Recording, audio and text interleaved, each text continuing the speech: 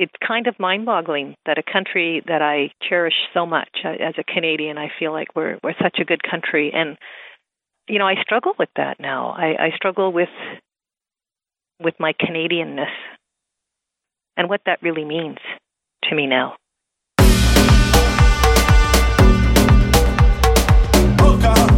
Indigenous Perspectives. Indigenous Perspectives. Indigenous Perspectives. Stories from Indigenous public servants.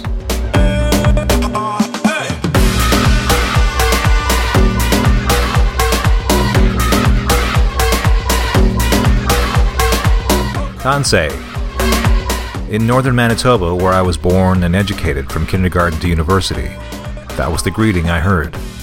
Cree for hello and how are you? Monanta, I hope.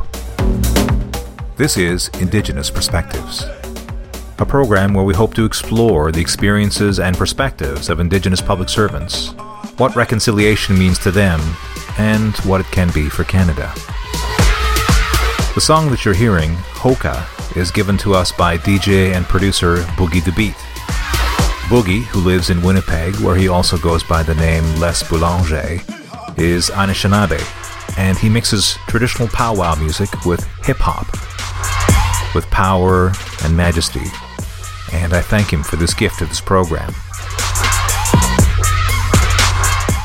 While reconciliation is a topic of current conversation in Canada, and the focus of this audio series, it's not a new topic, and the conversation began a long time ago. On July 1st, 1967, on Canada's 100th birthday, Chief Dan George delivered his Lament for Confederation speech in front of a crowd of 32,000 people at Empire Stadium.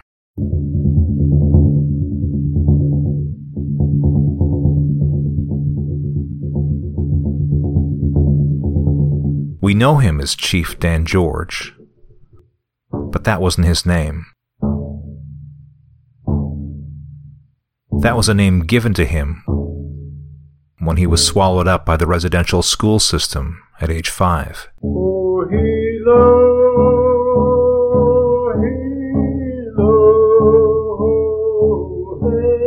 His name was only one of many things he had taken away, and that all Indigenous people had taken away during this dark time in Canadian history.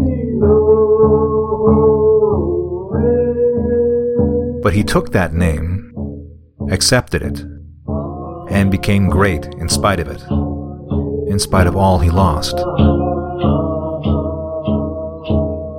He was a longshoreman for 27 years before an accident forced him to look for other work, and so he became a construction worker and a school bus driver, and then, in his 60s, a renowned television and movie actor.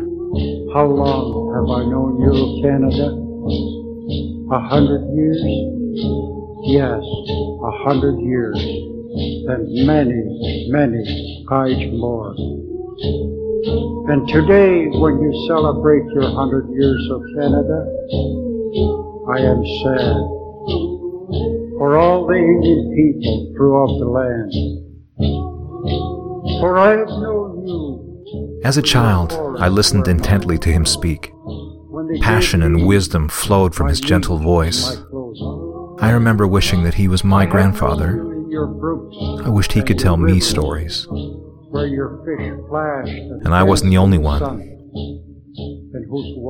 As an actor, and a poet, and an author, and a social activist, he became the face of his people for a generation. And my spirit, like your winds, the elder, once roams this good land. But in the long 100 years since the white man came, I've seen that freedom disappear. And he did not squander the opportunities that his fame had given him. The white man's strange customs I could not understand pressed down upon me. He did not rest comfortably and bask in the adoration. When I fought to protect my home and my land, he did not lose sight of who he was and where he'd come from. When I neither understood nor welcomed this new way of life, I was called lazy. He he never left. When I tried to rule my people, I was... Even after he became a star, he remained on the Burrard Reserve in North Vancouver, living in the same house that he had built for his wife and children.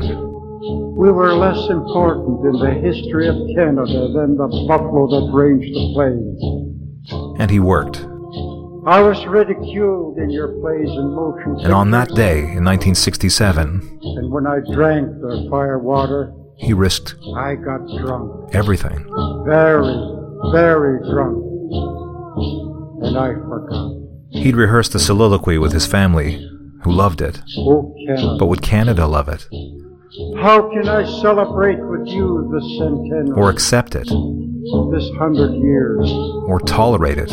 Shall I thank you for the reserves that are left me of my beautiful forest? Would he leave the stadium alive? Shall I thank you for the canned fish of my rivers? Shall I thank you for the loss of my pride and authority, even among my own people? For the lack of my will to fight back? No. I must forget. John F. Kennedy and Malcolm X had been assassinated for speaking out. Oh, God in heaven, give me the courage of the olden chiefs. Let me wrestle with my surroundings. Let me once again, as in the days of old, dominate my environment. Let me humbly accept this new culture and through it rise up and go on. Oh God, like the thunderbird of old, I shall rise again out of the sea. I shall grasp the instruments of the white man's success, his education, his skills, and with these new tools, I shall build my race into the proudest segment of your society. And before I follow the great chiefs who have gone before us, I shall see these things come to pass. I shall see our young braves and our chiefs sitting in the house of law and government, ruling and being ruled by the knowledge and freedom of our great land.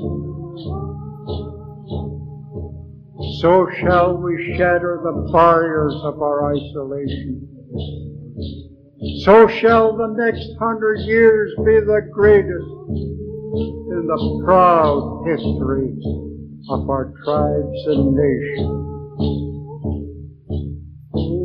And when he'd uttered the last words, there was silence from the crowd at Empire Stadium. Seconds of silence in a space that held 32,000 people.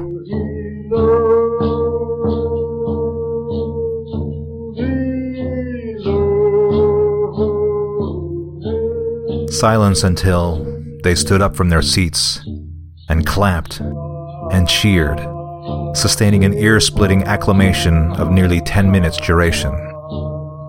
Applause as long as the speech itself.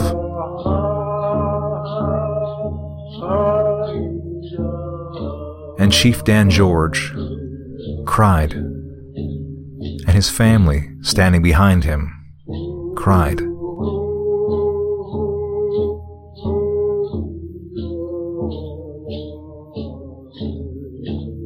And, for a moment, everything seemed possible.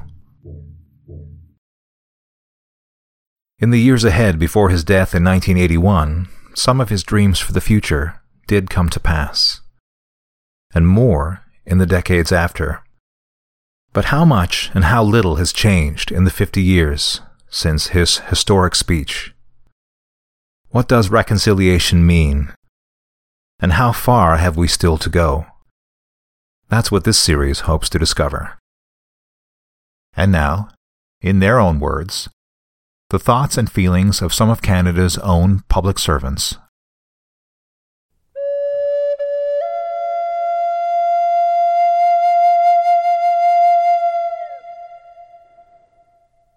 Speaking only from your own perception and your own perspective, what does reconciliation mean to you personally?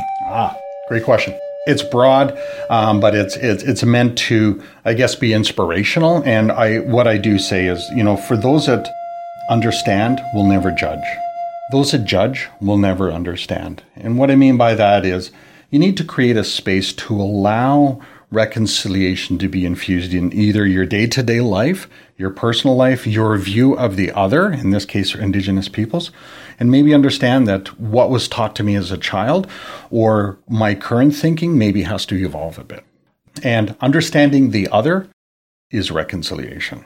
Now I get it. And I think that can be infused to whether it be LGBT issues, however you interpret the other. Okay, now I get it. Yesterday I didn't, today I do. That's reconciliation.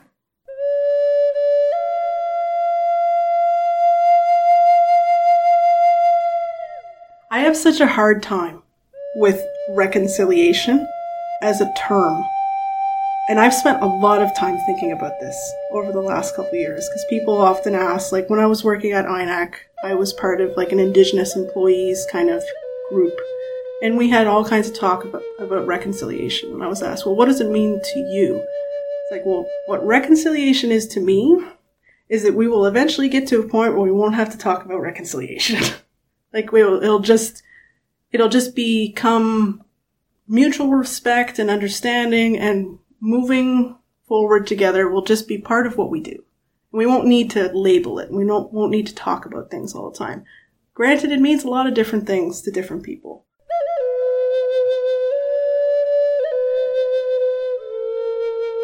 Reconciliation is about resilience. It's about honoring the truth and reconciling for the future. Language is an instrument to reconciliation, and I wrote a little poem that speaks to this theme. Parler notre langue, c'est bâtir nos communautés. Parler notre langue, c'est renforcer nos familles. Parler notre langue, c'est renouer avec nos racines. Parler notre langue, c'est recréer nos traditions et notre culture. Parler notre langue, c'est assurer notre survie et la continuation de la vie. L'apprentissage de sa langue sacrée est une responsabilité personnelle, familiale et communautaire.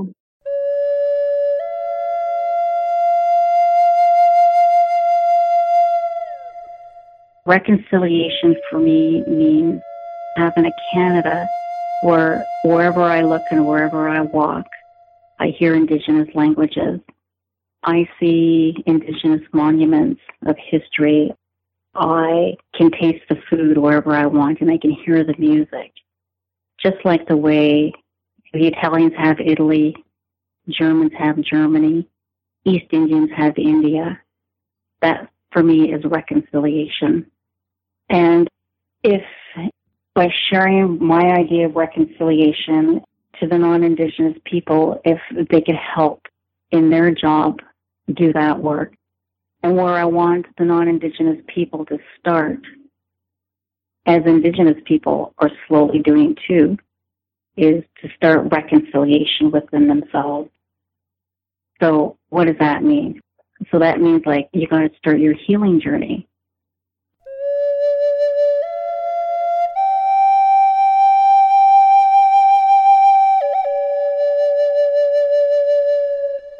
It's kind of mind-boggling that a country that I cherish so much as a Canadian, I feel like we're such a good country, and we talk about our land, this beautiful land, and then, what do we do to the land? We've lost our connection to the land. We don't respect it. We don't take care of it. We rape it. We ravage it. I struggle with that now. I struggle with my Canadianness and what that really means to me now. And I'm somebody who cries when they play when I hear the national anthem. And when I lived overseas, I was very proud to call myself a Canadian and share that world with those when I was in Arabia and with others, and to talk about this beautiful country. And yet, the more I learn about our history and the past and our record with Indigenous peoples, the more I struggle with whether that pride is misplaced. And when I hear people say, "Oh, that happened a long time ago, get over it," you can't reconcile things like this by just getting over it any more than I could reconcile my depression and the trauma that I experienced in my past without really looking at it and peeling things away and discovering what it was that was truly making me so sad, and really looking it in the eye and facing it and working to overcome it and accept it as a part of who I am and a part of my life story, and moving forward, but with full understanding and full knowledge of what my past has been. So I guess I see parallels between each individual and where our country is in its healing journey.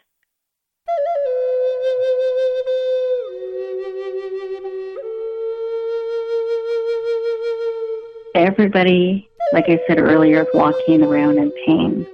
And that means it's our responsibility as an adult to look at that pain and to heal it so that we can become, better parents, better employees, make ourselves better contribution to our small community in whichever part of the city we live in, and be able to make a better contribution to our whole entire nation, Canada.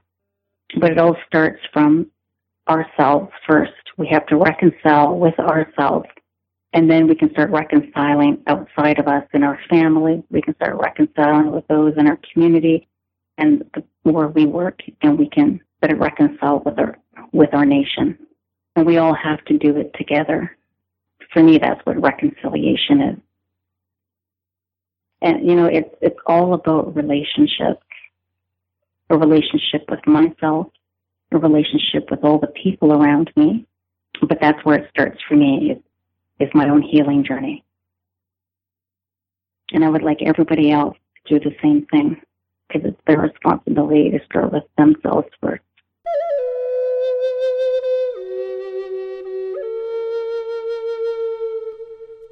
I don't come from a family that has members that went to residential schools.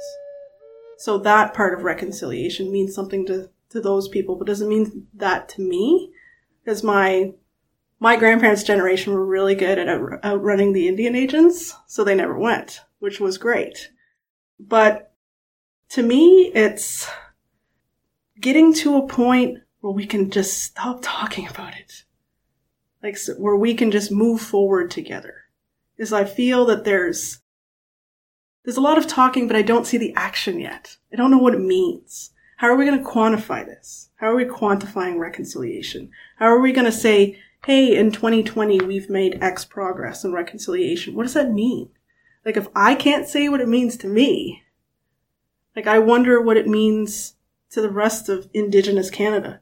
What does it mean to the government of Canada? What does it mean to Canadians? I have no idea. If I'm having this much problem with it, like, I wonder, like, what do other people think about it?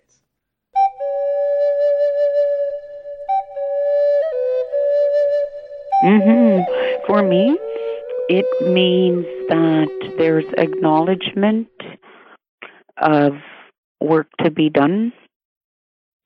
There's acknowledgement that there are issues in the past that need to be corrected and are being corrected and continue to be corrected. Most recently, Inuit in Nunatsiavut, Newfoundland and Labrador received an apology as part of the residential school when the Government of Canada apologized to residential school survivors 10 years ago or so. Inuit in Newfoundland and Labrador were not included in that because the Government of Canada, federal government, stated that it was a provincial run school and responsibility. Therefore, the federal government didn't have any obligations to that demographic area. So that's one example of reconciliation, correcting some of the past policy or political or program decisions.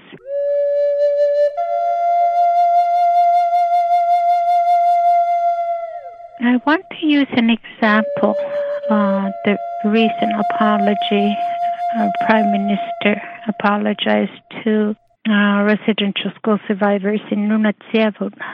They had been excluded the first round, and the Inuk man who kindly accepted the apology was wise, because Inuit need to continue to move on. This was part of reconciliation. Now, if you look at the Innu nation, they did not accept that apology. So this means that the Innu they're put on hold for now until they're ready. So for Inuit, in that apology is part of reconciliation. There has to be an acknowledgement and then acceptance, so we can move ahead, move on. This is part of reconciliation.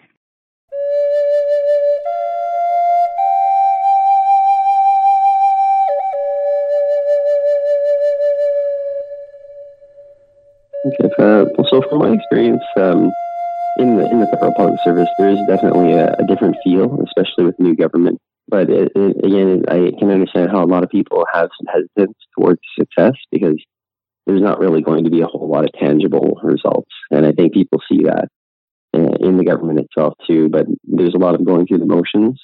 And it's something that when I first started in the government, I was trying really hard to get in kind of anyway. And I tried to get in through equity, through being Native. And it's something where there's all these policies and all these actions that are available, but nobody really knows how to connect the wires, and nobody really has any interest to look into it. There's no support systems. So I think that's kind of the same feeling that people might get when they talk about reconciliation. They're a little bit worried that it's going to be this long kind of roundabout journey where people get in big conversations and maybe even arguments, but maybe not really get anywhere when it's said and done.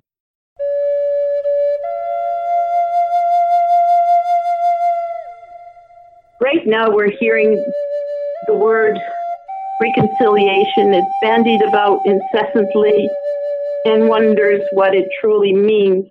Accountants use the term for those tables, the books are balanced, the checkbook matches, the bank statement confirms a company's accounting records, or even an individual's. In theology, it is a returning of faith or harmony after conflict.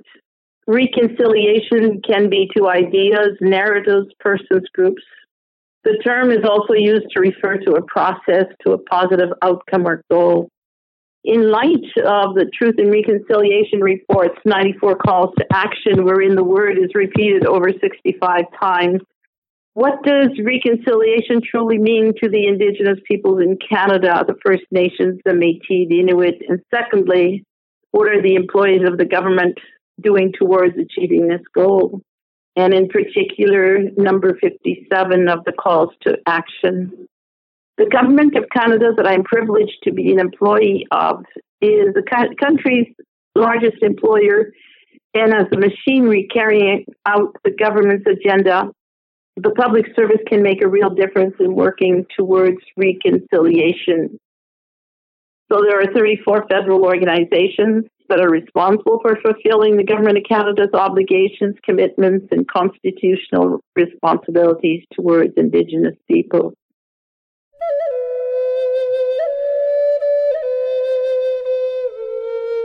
This is a huge, huge challenge, and I feel as though we've been here before. We were here when, the RCAP report was released.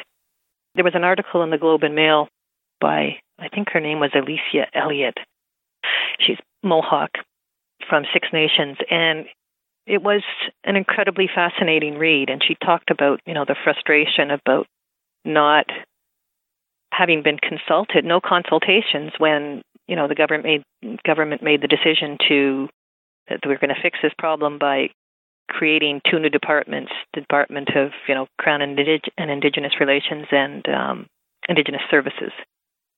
And her comment was, that's what we do all the time. And she documented in her article like all the different names for Indigenous affairs over the years, and how we, bureaucratically we make these shifts, and again it's like smoke and mirrors, and so is it real?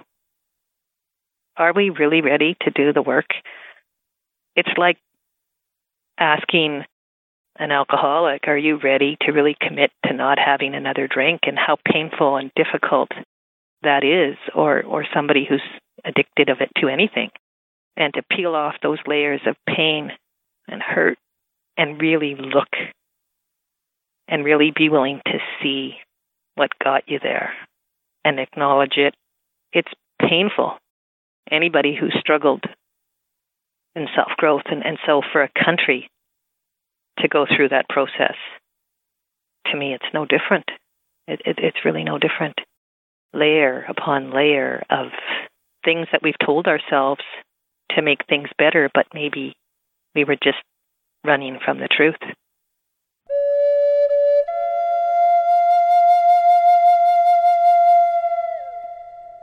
The other thing for reconciliation is finding a space for non-Indigenous people to really learn about First Nations, Inuit, Métis people and the communities. I think it's a responsibility for each individual to learn more about it.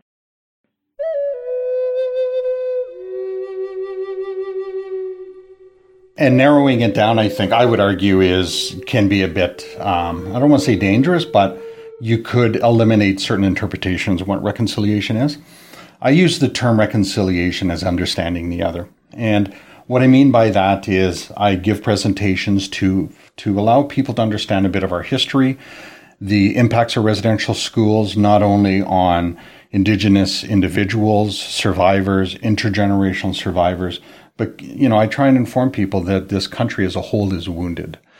So reconciliation can be whatever you define it through whatever interpretation you want. So if you happen to go to a church, that could be a different interpretation. If you're with the government of Canada, that could be a different interpretation. If you're a teacher, it could be a different interpretation. So all of those are accurate, and I try and just kind of inform people so that they can understand the other. And if there's a space to understand the other, the realities are it wasn't taught in our history books. Not a lot of Canadians knew about the legacy of residential schools and residential schools themselves.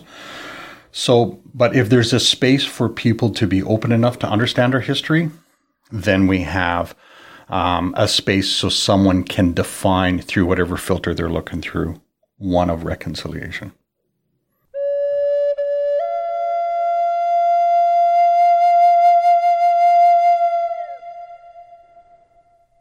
I like measurable things.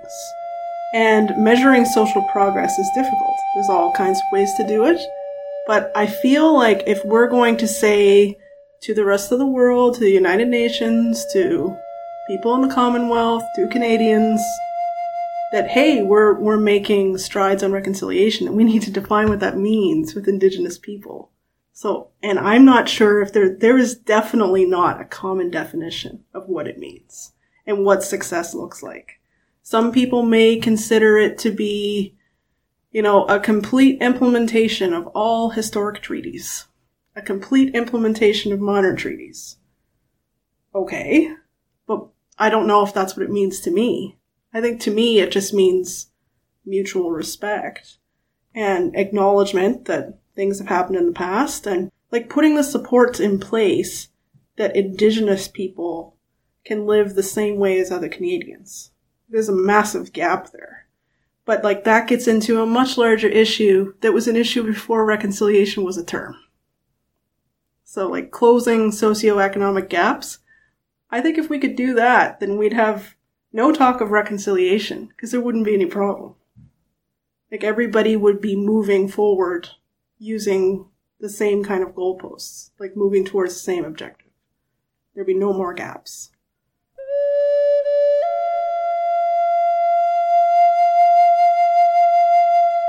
Now, other organizations are also commenting on reconciliation, and the National Aboriginal Economic Development Board has highlighted the significant gaps between Indigenous and non-Indigenous Canadians in terms of high school completion, university completion, labor force participation, employment, and average annual income.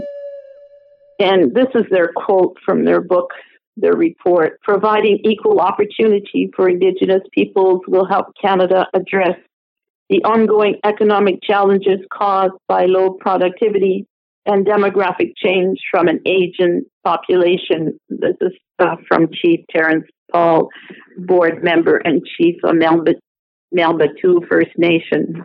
This includes equal access to education and training and economic opportunities more broadly, from access to new jobs and equal employment conditions to resources for starting a new business.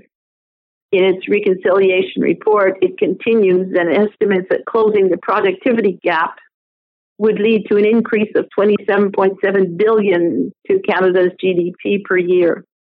And that's the sum of the estimated increases in employment income earned by Indigenous peoples across all provinces and territories.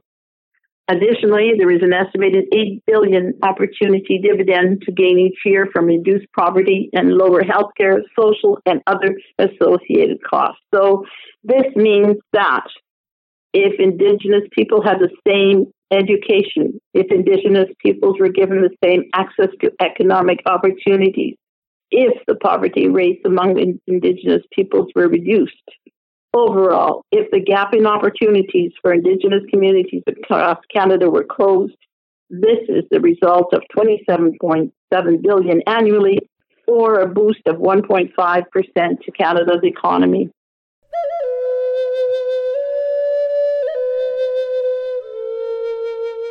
When I applied for the free agent program, I knew in my mind the only thing, I wanted to work on was reconciliation and wellness.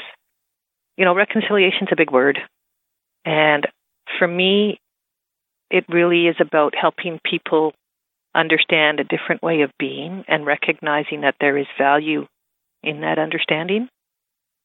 I've been coordinating some blanket exercises in the past couple of weeks at Fisheries and Oceans, and it's a powerful learning experience because people can immerse themselves into the history and become an Indigenous person for a short time and live the history within an hour, 500 years of history. But it puts you in the role. And the first time I did it, I just remember, first of all, I felt so moved around. I just got pushed around and like, you were living here and you got pushed over there. And through that history, it was really like the feeling I got was it was really tumultuous, and it was really, nobody cared about me. It was just what they wanted to do, what the settlers wanted. And I was just a pawn being moved around. That was one of the big things that I felt when I did that exercise. And the other thing that happened was I was, identified as one of the people who was enfranchised in that role play. And so I lost my status because I became a teacher. And when that happened, I sat down after that when we had the sharing circle, and I was like bawling, and I was thinking, wow, I wonder if that happened. I wonder if that happened to my ancestors. Is it possible that somebody in my lineage lost their status for something like that? I don't know. There's a lot of mystery around my ancestry, and sometimes I question it. And the more I learn about how unwelcomed and how degraded Indigenous people were in the past, I can understand why people didn't want to admit it, and they'd want to hide it, and they wouldn't want people to know, and so they would become assimilated to protect themselves.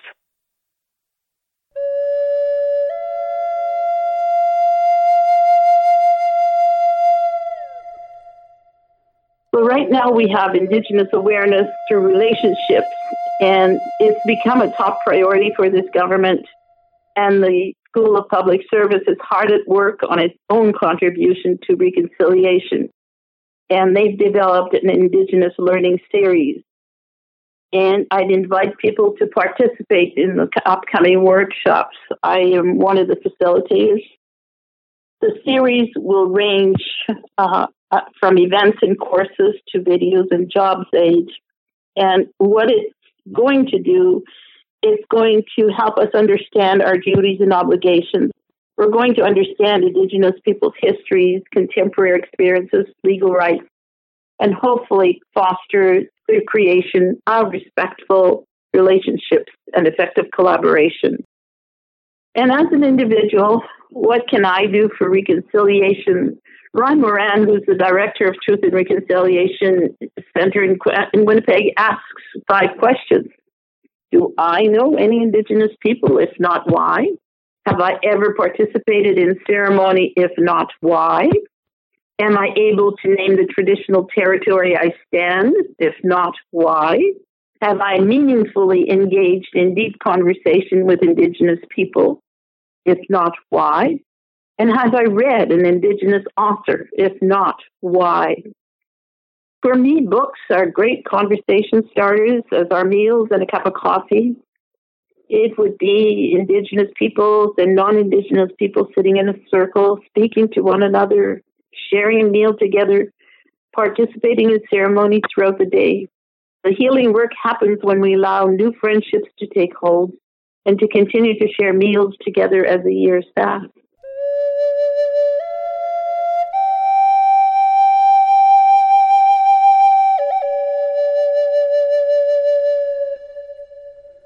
You know, the human dimension is limited on so many levels, right? And Justice St. Clair said, and I agree with him, you know, residential schools impacted Indigenous peoples for 7 generations. We can't just simply apologize or say I'm sorry or change a policy and it's over. It's not. This country as a whole is wounded. Indigenous peoples, when you look at all the healthy social indicators, are at the lowest level on multiple sides. So when you see those levels, whether it be the suicide rate, education levels, average income levels, when those are equitable, not exactly the same, but equitable to other sectors of society, then I think we can start patting ourselves on the back. And that's going to take a long time. There are still issues. If people look at the news, and residential schools was only one policy. There were multiple policies that were held against Indigenous peoples. And it was just 2 weeks ago we saw the announcements on the 60 Scoop, non-implementation of treaties, and others as well. So this is just one of the issues that this country needs to unpack and for Indigenous peoples need to heal from. So I would make the same argument as Justice St. Clair, which is, 5 or 6 generations. It's going to be a long time. But it's something that this country can take on. Once like I said, the most vulnerable sector of society comes back to center, then I think we could start. And that's going to be sustained commitment required at multiple levels. And, the calls to action, 94 of them, I think every Canadian can see themselves in at least one of them. So I think, a good start is reading the executive summary of the TRC final report, the calls to action, 94 of them, and look at how can people contribute towards reconciliation.